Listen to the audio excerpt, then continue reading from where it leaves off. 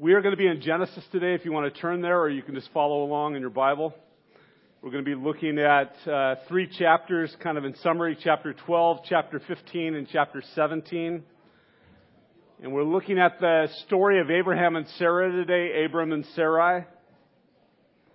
And today the name that we're talking about is El Shaddai. El Shaddai, which for many of you older people like me was very popularized by Amy Grant's song back in the 90s or 80s, whatever it was, but beautiful song about God Almighty. El Shaddai literally means the Lord God Almighty, or the Lord God our sufficiency.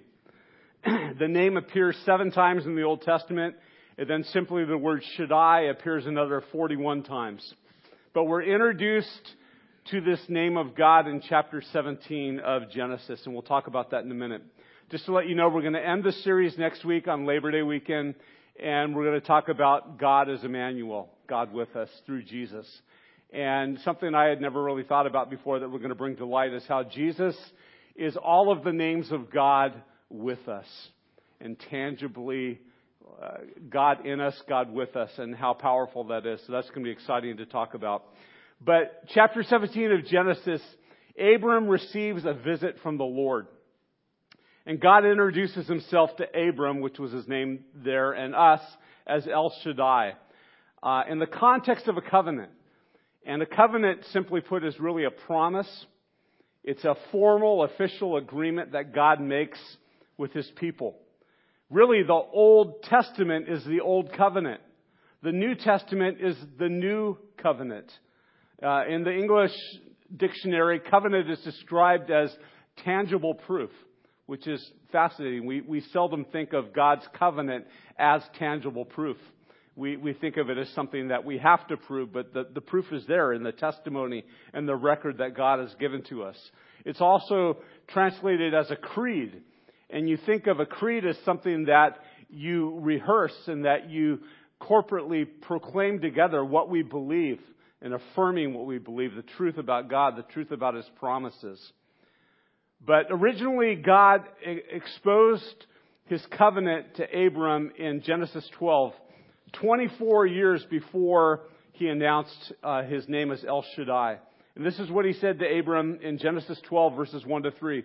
He said, "Now the Lord said to Abram, go from your country and from your relatives and from your father's house to the land which I will show you, and I will make you a great nation, and I will bless you. And I will make your name great so that you shall be a blessing. And I will bless those who bless you, and the one who curses you I will curse. And in you all the families of the earth will be blessed." An amazing promise. But if you notice, there are no specific details there about how that promise would come about, how that covenant would be fulfilled. Particularly, it's not clear there that God would make Abram a blessing to the entire world through an heir, through one of his descendants. That's not really clear there. And so Abram knows that God's going to use him in a mighty way and have a powerful impact upon the world, but that's not entirely clear. What you need to know about a covenant is that God's covenants always involve blessing. They always involve blessing. But contrary to our American mindset, blessing is not just for us. Blessings are about what God does in us and through us in order to bless not only us, but the people around us. And many of us have a very short-sighted view of blessing because we're praying for blessing upon ourselves and our family. And God desires to do that, but ultimately, He desires to do that in order that we might be a blessing to our community and to our neighborhoods and to our workplaces and to the area around us. That's what God desires to do through blessing. So when God told Abram He was going to bless him, it wasn't merely a promise to bring about good things to Abram, but it was to bring about good in Abram that would also have an impact so that all the families of the earth would be blessed, as the Scripture says. Fast forwarding 11 years to Genesis chapter 15. We know it's 11 years, interestingly enough, for those of you who love to get into this. In chapter 17 of Genesis, verse 25. At that point, Abram becomes Abraham, and God makes a new covenant with him, and Abraham is circumcised, And it says that Ishmael is circumcised also. And Ishmael, at that point, when Abram is 99, is 13 years old. So you do the math and you work backwards and you find out in chapter 15, Abraham is 86. And he's beginning to question God's promise that was made to him 11 years earlier when he was 75 in Genesis 12. And this is what he says in Genesis 15, verses 2 to 4. He says, "O sovereign Lord, what good are your blessings when I don't even have a son?" Many of us can relate to that. God, you've done a lot of good things in my life, but here's the thing I've been really praying for, really asking for, and I don't see any way that it's going to happen. There's no answers on the horizon. And so I appreciate your blessings, but what good are those when I don't have a son? Since you've given me no children, Eleazar of Damascus, a servant in my household, will inherit all of my wealth. You have given me no descendants of my own, so one of my servants will be my heir. Verse 4, then the Lord said to him, "No, your servant will not be your heir, for you will have a son of your own who will be your heir." So at this point, 11 years later, 11 long years after God made the promise, God clarifies and says, "I'm going to make you a blessing to the rest of the world and to all the nations of the earth through one of your direct heirs. Not a servant's heir in your household, but your own flesh and blood." God responded quickly and clearly to Abram that the heir would come from his own body. It wouldn't be born simply by somebody who was within his household. Ironically, this clarification, this new information, rather than reinforcing Abraham and Sarah's faith in God, sent them looking for other solutions. And that's when, as you know, the story goes, Sarah says, "I'm barren." She's blaming it on God. She knows God has full control over that. And she's really kind of putting it back on him. Like, I can't have children. God could do something about it, but he hasn't. So the answer must be for you to sleep with Hagar, my maidservant, and have children through her. So because God wasn't fast enough in delivering on the promise, Abraham and Sarah are going to help God out. And we've all done that. We've all, we can laugh at that. We can say, "Oh gosh, we can make our commentaries all day long," but there have been situations in all of our lives where God did not work on our own timetable. And so we came up with our own strategies and plans. Like God needed us to have a brainstorming session for him because he was just tapped out, After creating the universe and running it for, ages and ages, he just was drawing a blank and needed our help. And so that's what they're doing here. They're trying to help God out. And if you're familiar with the rest of the story, the result, Ishmael being born and the Arab nation that came from him, was not only devastating to the people of that time, but it has played out to be devastating for generations and generations as the Israelites and the Arabs have been in constant conflict and turmoil because of that decision. Well, this story is the backdrop that I want to use today, the context, the springboard for talking about the name El Shaddai. First, because God, for the first time in Scripture, reveals himself as El Shaddai to Abraham in Genesis 17. But also because I believe that this story highlights and reveals at least three aspects of what El Shaddai means and how he works powerfully. So if you're taking notes on the outline, I want to suggest that God's sufficiency is revealed or highlighted, first of all, in our wondering. In our wondering. If you want to fill them out now, it's going to be in our wondering, in our weakness, and in our waiting. That's where we're going today. First of all, El Shaddai is revealed or highlighted in our wondering. And what do I mean by wondering? I mean our doubts. That dark moment of the soul when we ask the tough questions. The things that don't seem to make sense. When what God has said in His Word and the reality that we're experiencing in our world, when there's a disconnect. They don't align. And we struggle because there's a tension there. Like, I believe God, I believe His Word, but I'm not seeing that in my life. I'm not seeing it in the answers to my prayers and the things going on around me. And we struggle with that. Leslie Newbegin, a famous missionary, once said, "If one doubts everything, one learns nothing. On the other hand, believing everything uncritically is the road to disaster. The role of doubt is essential. So as we are learning and deciding and processing things, doubt plays a very critical role in our lives and in our processing of decisions and Scripture and so many other things. The famous theologian Frederick Bruckner once said, "Doubts are the ants in the pants of faith." I like that. They're the ants in the pants of faith. They keep it awake and they keep it moving. I like that. I love most of all what Tim Keller said, author and pastor Tim Keller. He said, "A faith without some doubts is like a human body with no antibodies in it," which we can all relate to during this last few years.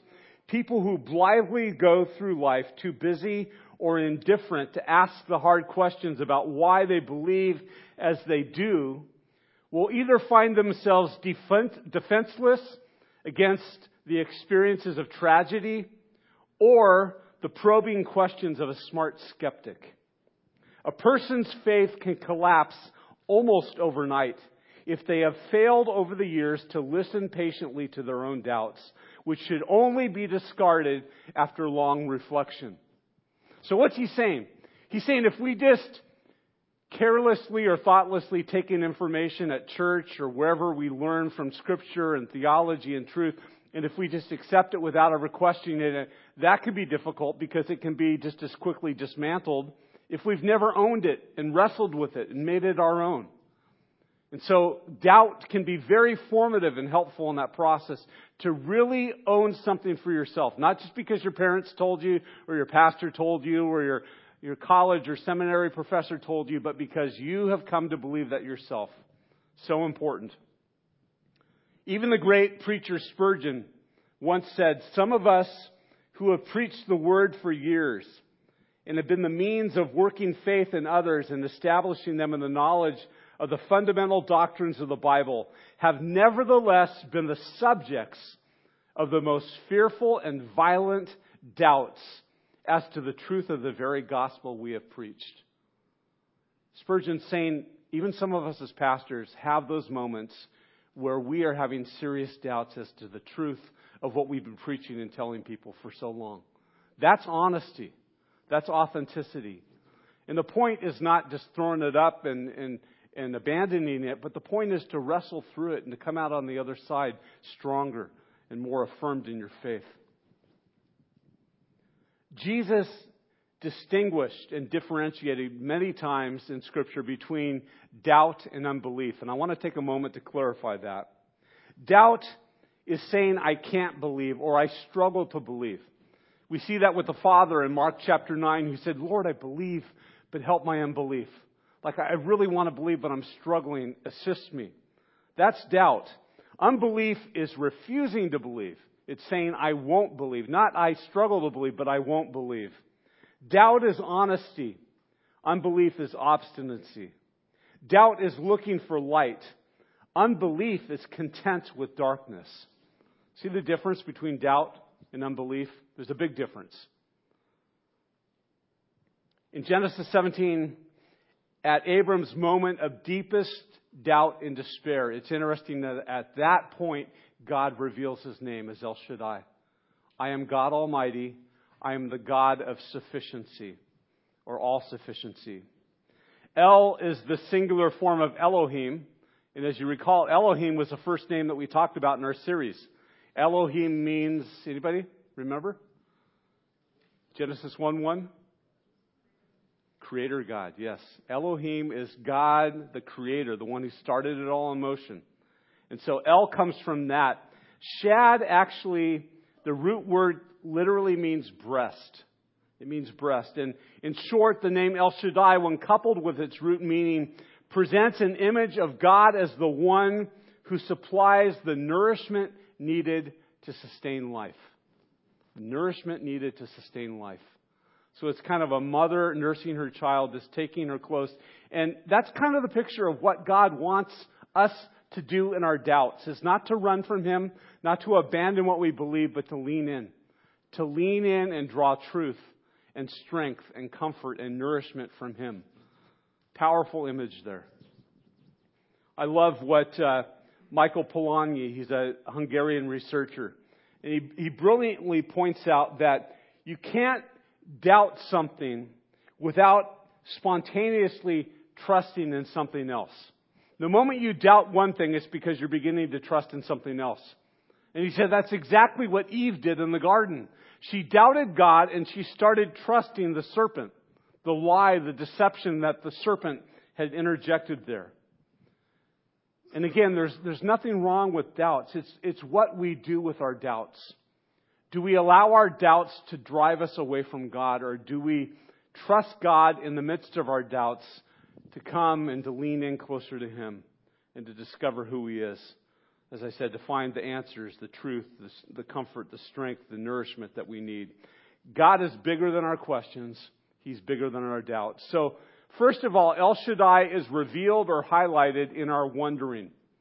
Secondly, I believe El Shaddai is highlighted and revealed in our weakness. In our weakness. And the question I would begin with today is, have you ever fully come to the place of acknowledging and understanding your inability to bring about or fulfill what God has promised in your life? What do I mean by that? God has made it very clear to you that this is what's going to happen, or this is the dream that you have, and God has affirmed that, yes, that's what I'm going to do, and yet you're waiting.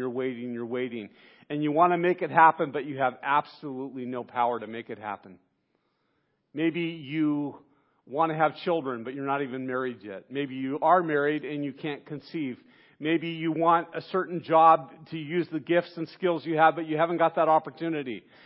A million different scenarios of something in front of you that you can't make happen, and you come face to face with your own human inadequacy and weakness. That's where God as El Shaddai and sufficiency is revealed. And I want to take a moment here to say that the English understanding of sufficiency and the biblical understanding are completely different. When we say sufficient in English, we mean adequate. We kind of mean like the minimal expectations. We were joking about this earlier in the week. If you get a job review and all of your things are sufficient, you're feeling dissed. Like, are you kidding me? Like, I just met the bare minimum. Whoa, you did what we expected you to do. And I never went above and beyond that. I never impressed you. I never, wowed you. Just was sufficient. You'd be like really hurt. But sufficiency in the Bible means everything provided. All of your needs are taken care of. There is nothing lacking. The Lord is my shepherd. I have everything I need. I have no lack. I have no want. That's what sufficiency means in Scripture.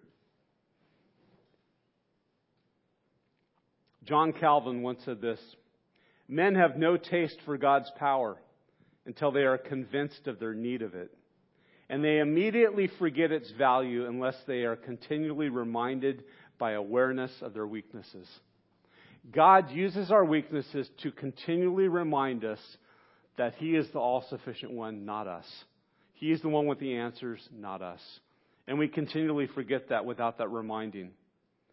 One person said that our weaknesses are designed to point people to God's strengths. That's something to chew on this week. You and I often believe that others will find the Lord as I present my perfection. As they see me in all of my strength and all of my gifts, they're going to go like, wow, that's powerful. I want to be like that.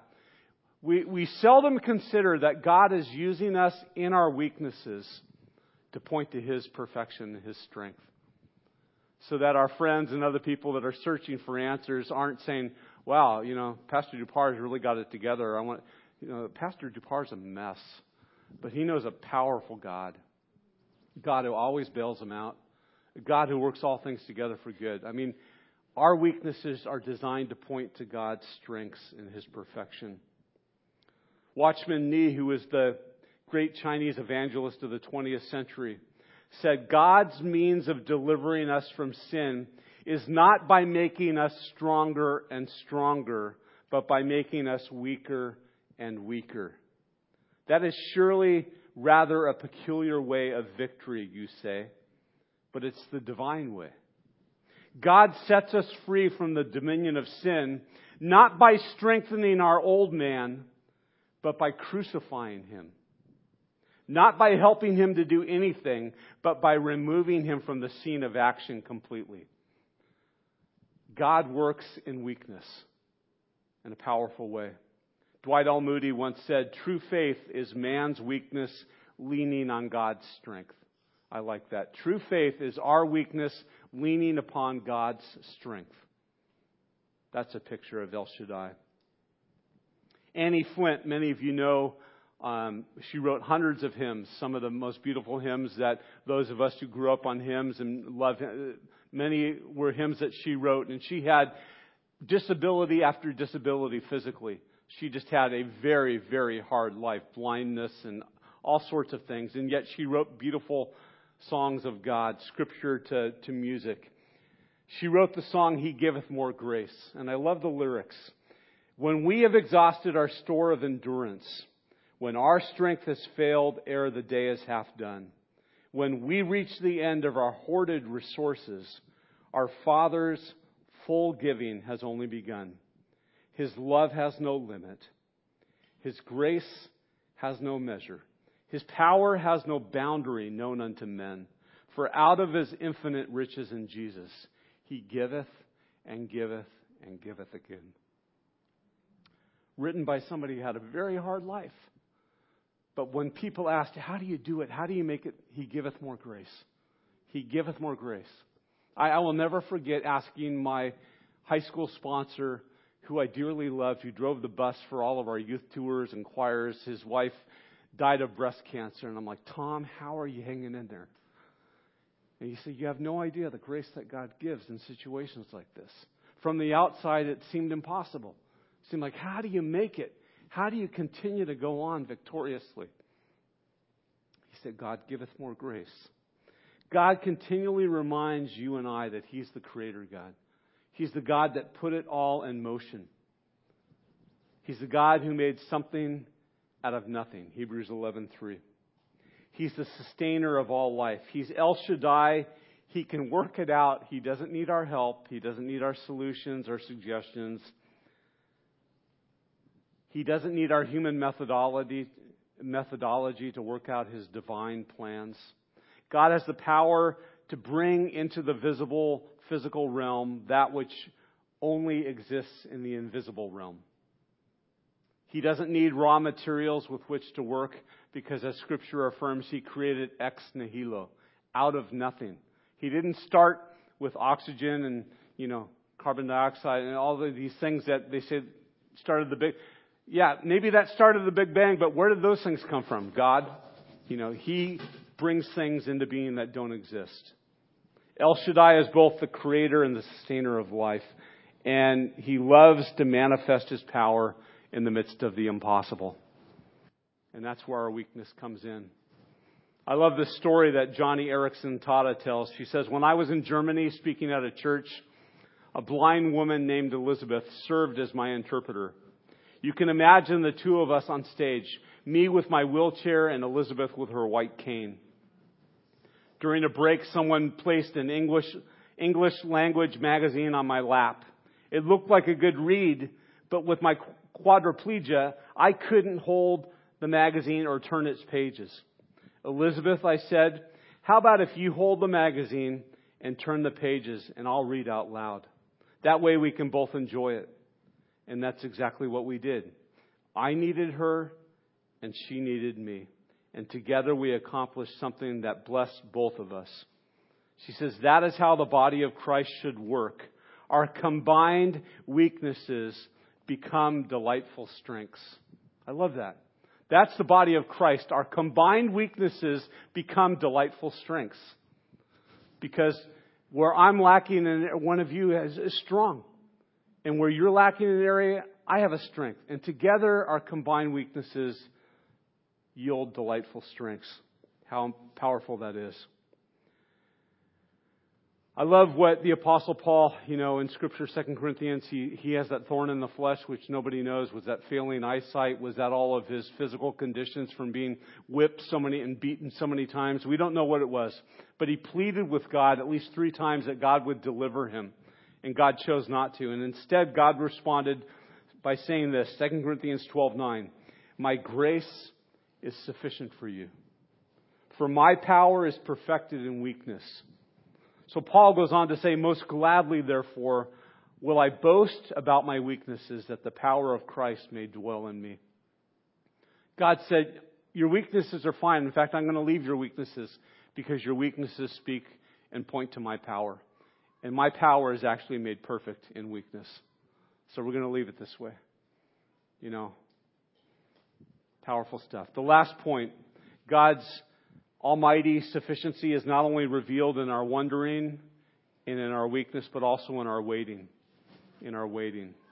In Genesis 17, after hearing the name El Shaddai, Abraham fell flat on his face before the Lord, before the God who can create and sustain life. At this point, he's 99 years old. Sarah is still not able to conceive. 24 long years after God made the promise, they're in the same situation. Some of you are waiting to be promoted at work. Some of you are waiting to find the spouse of your dream to get married. Some of you are waiting to have kids. On and on and on, but 24 long years, you start doubting. You start wondering if God is true. And at this point, God goes ahead and gives him a new name. He names him Abraham. Abram means exalted father. Abraham means father of a multitude. So at this point, God makes it clear, you're not only going to be exalted among men, but you're going to be a father of a multitude. You're going to be the direct father of a horde of people, a multitude. God wanted Abraham to be reminded every time someone spoke his name that he had made a covenant with him and that he would bring it about, that he was faithful. This is what Genesis 17, 1-5 says. When Abraham was 99 years old, the Lord appeared to him and said, I am El Shaddai, God Almighty. Serve me faithfully and live a blameless life, and I will make a covenant with you, by which I will guarantee to give you countless descendants. At this, Abram fell down to the ground on his face. Then God said to him, this is my covenant with you. I will make you the father of a multitude of nations. What's more, I am changing your name. It will no longer be Abram. Instead, you will be called Abraham, for you will be the father of many nations. God finally is delivering on what he promised through the waiting. Through the waiting. As I said, many of us can identify with things in our life that we have waited for weeks, months, years to happen. And it's agonizing, and you can identify. One of my professors at seminary, I love what he said. He said, waiting is the hardest work of hope. Waiting is the hardest work of hope. Beautiful, powerful stuff. John Piper said, to wait on God means to pause and soberly consider our own inadequacy and the Lord's all-sufficiency. To pause and soberly consider our own inadequacy compared to his all-sufficiency. All-sufficiency. I was reading somebody this week that said the lie of our modern digital age is the idea that waiting is keeping us from obtaining what we want. And it's holding us back from living a more fulfilling and productive life. That's what the world is telling us today. You shouldn't have to wait on anything that you want. And if you have to wait, it's holding you back on your best. And Scripture's saying, no, waiting is controlled by a sovereign God who designs it and uses it for his best in our life. Totally different picture. As many of you know, my wife and I went to Westmont College, and after our time there, the chaplain of Westmont College was Ben Patterson. And I had him many times to speak to the men's group at Ventura Missionary Church. And since that time, I've written countless things that he's written over the years. And I have just come to this amazing appreciation for this guy's wisdom and insight. And I love, he wrote this book called Waiting, Finding God When God Seems Silent. And it's just awesome. I've got to get the book because I've read so much good from it. But listen to some of these insights. He says, waiting is not just the thing we have to do until we get what we hope for. Waiting is part of the process of becoming what we hope for. What we become as we wait is at least as important as the thing that we wait for. To wait in hope is not just to pass the time until the wait is over. It is to see the time passing as part of the process that God is using to make us into the people He created us to be. Wow. I could chew on that for a month. At least as important as the things we want and wait for is the work God wants to do in us as we wait. That He says, picture a blazing hot forge and a piece of gold thrust into it to be heated until all that is impure and false is burned out. As it is heated, it is also softened and shaped by the metal worker. Our faith is the gold. Our suffering is the fire. The forge is the waiting. It's the tension and the longing, at times the anguish of waiting for God to keep His promises. It isn't easy to wait. It demands persistence when common sense says just give up. It says believe when there is no present evidence to back it up. Faith is forged in delay. Character is forged in delay. The forge is the gap between the promise and the fulfillment. As gold is purified and shaped in the white-hot heat of a forge, so we in our faith are purified and shaped in the waiting. Powerful. That's what Scripture is telling us. The prophet Isaiah would say in that famous chapter, Isaiah 40, verse 31, those who wait upon the Lord will gain new strength. They will mount up with wings like eagles. They will run and not be weary. They will walk and not faint. That's the promise of Scripture. I read this week that in 1924, I wish Francis is here to hear this. You'll love this, Francis. In 1924, Dallas Theological Seminary almost went bankrupt. On the day it was to foreclose at noon, Dr. Harry Ironside, the president, held a prayer meeting in his office and prayed a prayer that he had often prayed. He said, Lord, we know the cattle on 1,000 hills are yours. Please sell some of them and give us the money. I like that. Very practical. As he prayed with some staff and faculty, a Texas oilman walked into the receptionist's office and told her, I just sold 2 carloads of cattle in Fort Worth. I've been trying to make a business deal go through forever, and it won't work. And I've been compelled to give this money to the seminary. I don't know if you need this, but here's the check. The secretary burst into the room where the men were praying and said, Dr. Ironside, she said to Dr. Ironside, Harry, God just sold the cattle. I love that. God brings about His promise. He fulfills when we wait upon Him.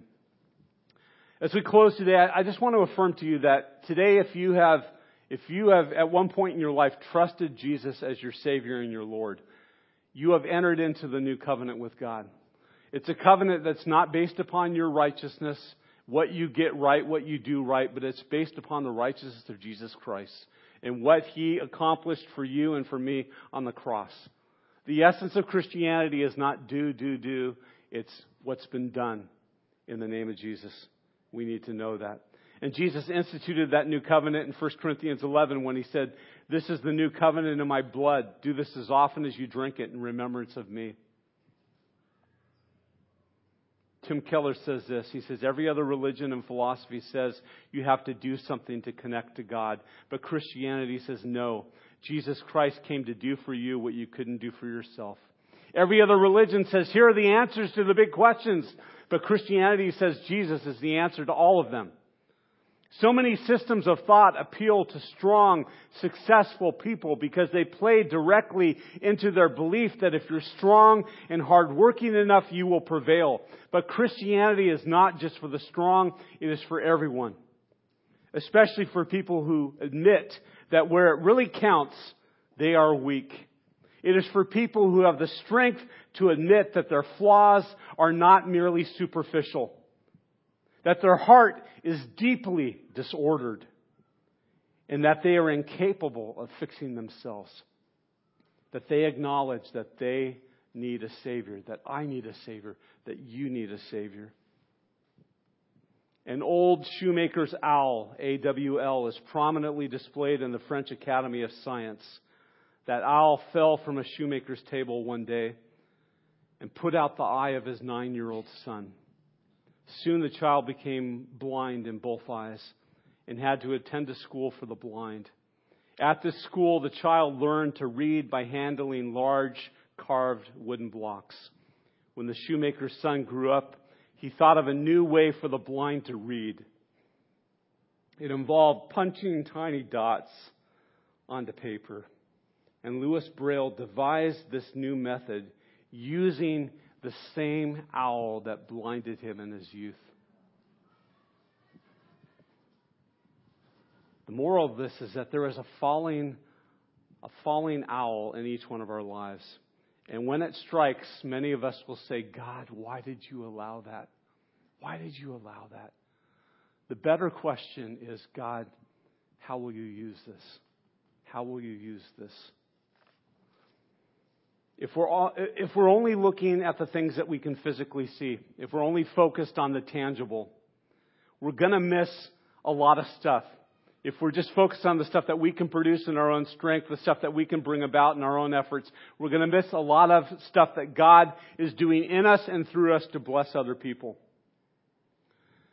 In a few moments, I'm going to invite the team up right now.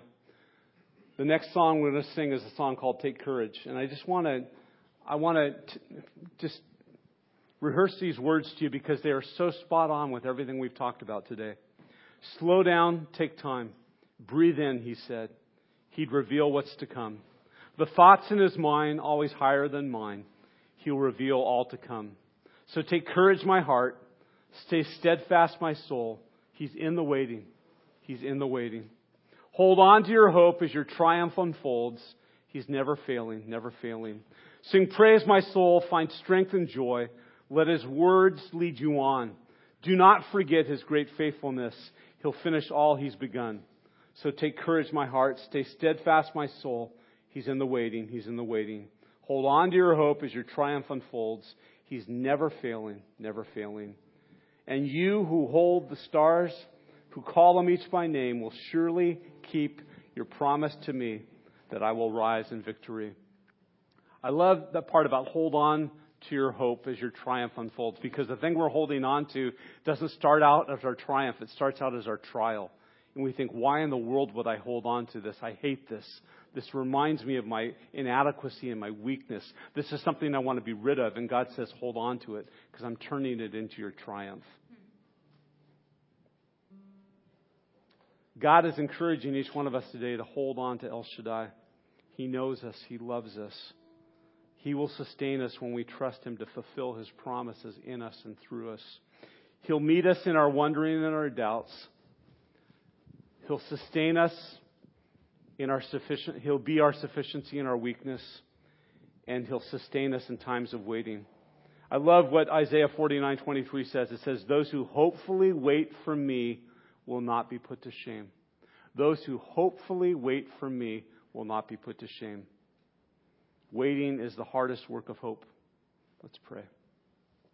Father God, powerful stuff today from your word about your all-sufficiency and your almighty character revealed through our wondering and our weakness and our waiting. God, may we embrace these things as something that you use for your glory and your kingdom. And may we have the faith to hang in there and see how you use them in our lives. God, as we give back to you today from what you've given to us, whether we physically do that here at church or online through the website, God, we pray that you would take the money that we give and use it for your kingdom to support the ministry here at CBC and those employed to do your work and the ministries in this community that we support and our missionaries around the world that are furthering your kingdom. We pray these things in Jesus' name. Amen.